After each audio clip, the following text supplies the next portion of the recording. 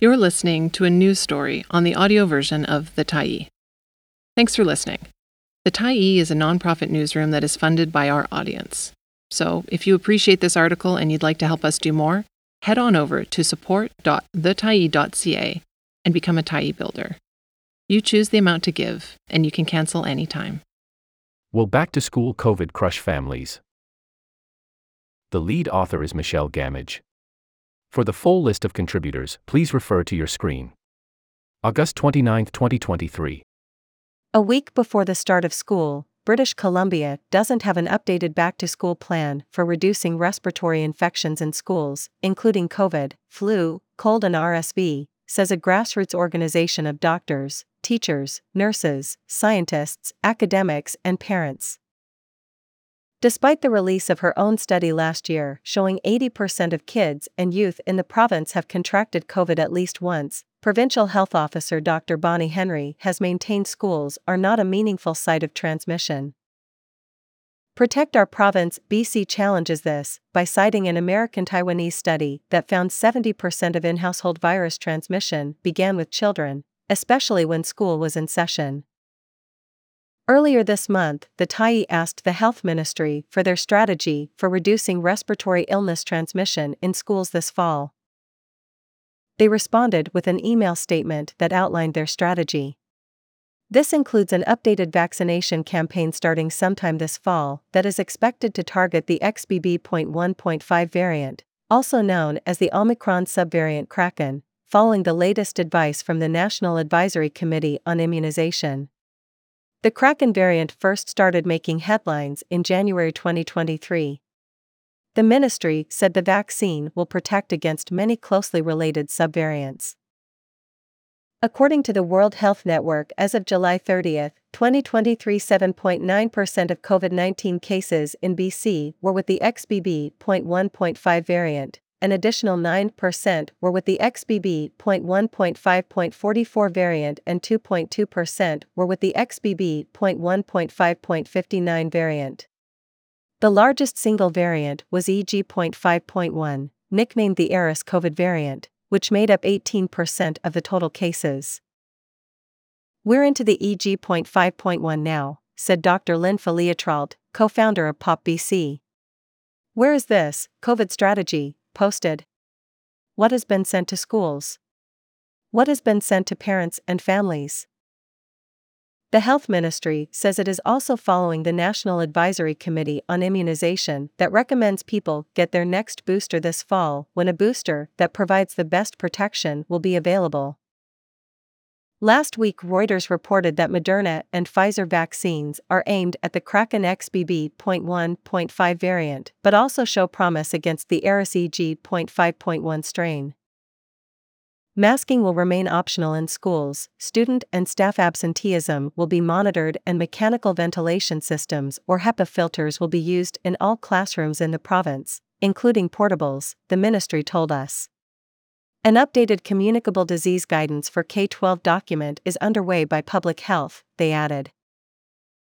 The ministry also said it would distribute COVID-19 rapid tests to schools this fall as part of a transition away from PCR tests, and that there would not be school-wide vaccination programs for COVID-19 because we've heard clearly from families that parents want to be there when their child is vaccinated and children want their parents there too. This is exactly what the province said about schools last September, representatives of POP BC told the Tyee last week. But high rates of absences for teachers, school staff and students last year show the strategy wasn't enough to keep people from getting sick, they say. The provincial plan is also behind the times when it comes to tackling the latest COVID strain, POP BC says. COVID-19 hospitalization rates are currently up in Canada and in the United States, where some schools have already closed because of infection rates for COVID and other communicable diseases. The public has stopped paying attention to COVID, teacher and POP BC co-founder Jennifer Hayton said. It's important that the government get the message out that COVID is still here and long COVID has lasting health consequences for kids and adults, she added. Beyond the 30 days, BC COVID mortality reporting considers people to be impacted by COVID. The general public has no idea, it's not like a cold or flu, Hayton said, adding COVID infections have been linked to increased rates of heart attacks among adults under 45, while adolescents with multiple COVID infections are at an increased risk of developing post-COVID conditions, better known as long COVID, that include chronic fatigue, organ swelling, and type 1 diabetes. 2 weeks before school starts, people think that COVID's benign, that if you're vaccinated you're fine, that we're in a different stage of the pandemic, when actually, we never left, Hayton said. Preparing for the next wave. Protect Our Province tracks COVID through the American Center for Disease Control, a Walgreens Pharmacy COVID tracker in the US, wastewater trackers in BC and Canada, and the Mortality Tracker for excess mortalities in Canada. They say BC should pay attention to the Southern Hemisphere, where respiratory illness season is already well underway. In Chile, school mask mandates have returned. In Uruguay, winter break began 2 weeks early because of high infection rates from multiple viruses. In Australia, Philia Tralt added, children are making up 80% of hospitalizations from multiple respiratory illnesses this season.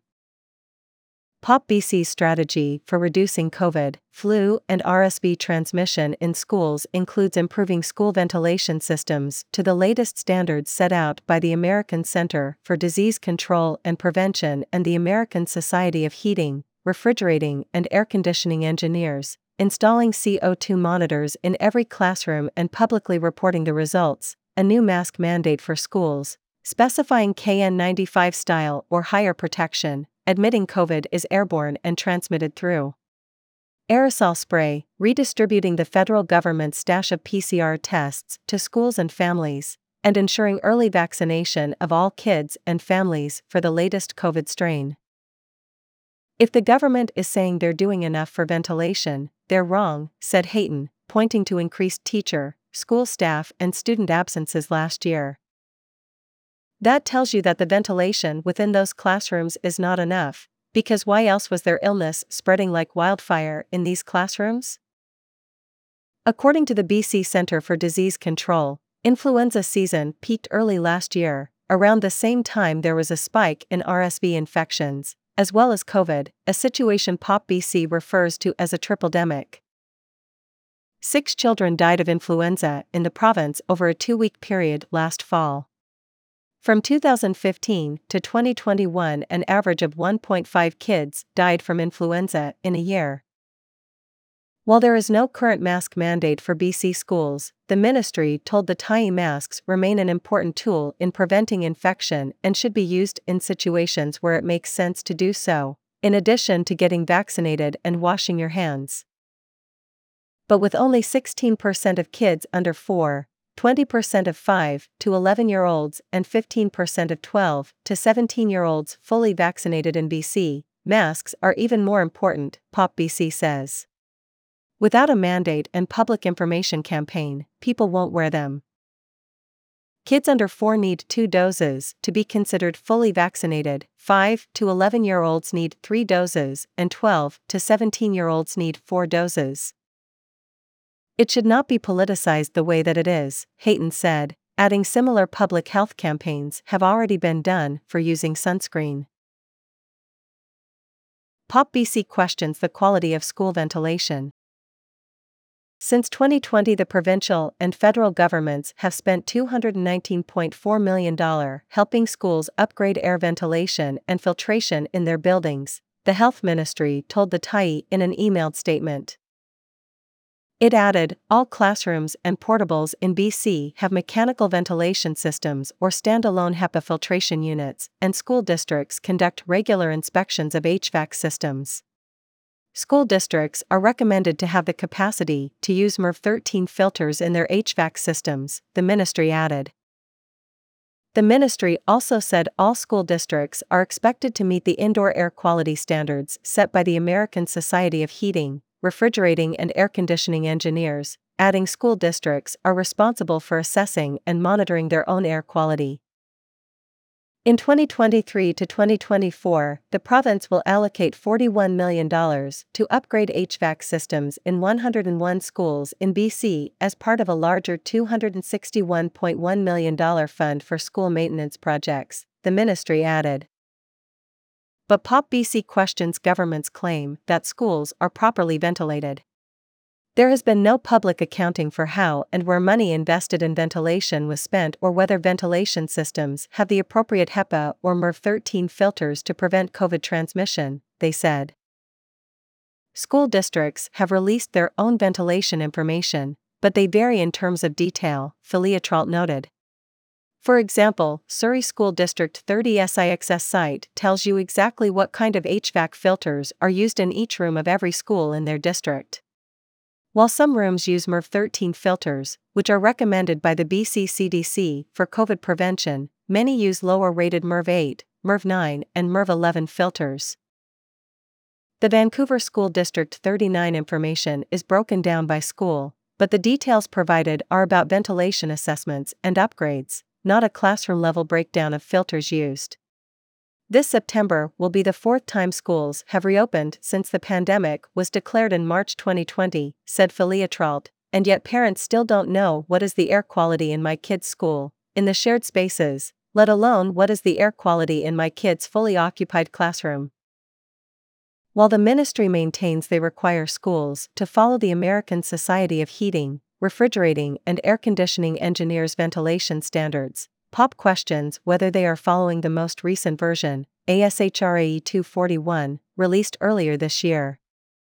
The ministry said it is currently reviewing the update and will update its own guidance documents if required. In an emailed statement to the TAI, the Health Ministry stated they are reviewing ASHRAE 241. Pop BC wants carbon dioxide meters in every classroom to measure classroom air quality and flow, with reporting on school air quality made publicly available, like the Boston School District does. Hayton already uses a CO2 monitor in her classroom, in addition to a portable HEPA filter and personally masking at all times, and she noticed CO2 levels go down when her classroom windows are open. If you don't have enough new air coming in, then the CO2 levels will go up and up, she said, adding it is a good indication of how well your HVAC system works. Crowded, close, closed and poorly ventilated is what the virus cares about, Filiatral said, adding that describes BC schools. Especially since masks are no longer mandatory for students or staff. Filiatral and Hayton recommend parents send their kids to school with masks, stay up to date with vaccines, stock up on fever-reducing medicines and rapid tests, and keep their kids home when sick to prepare for the coming school year. Masks and cleaning the air are variant-proof, Hayton said. Thanks for stopping by the TAI today. Anytime you're in the mood to listen to important stories written well, we'll be here. And if you'd like to keep independent media going strong, head over to thetai.ca and click on the Support Us button to pitch in. Finally, big thank you to all of our TAI builders who made this story possible.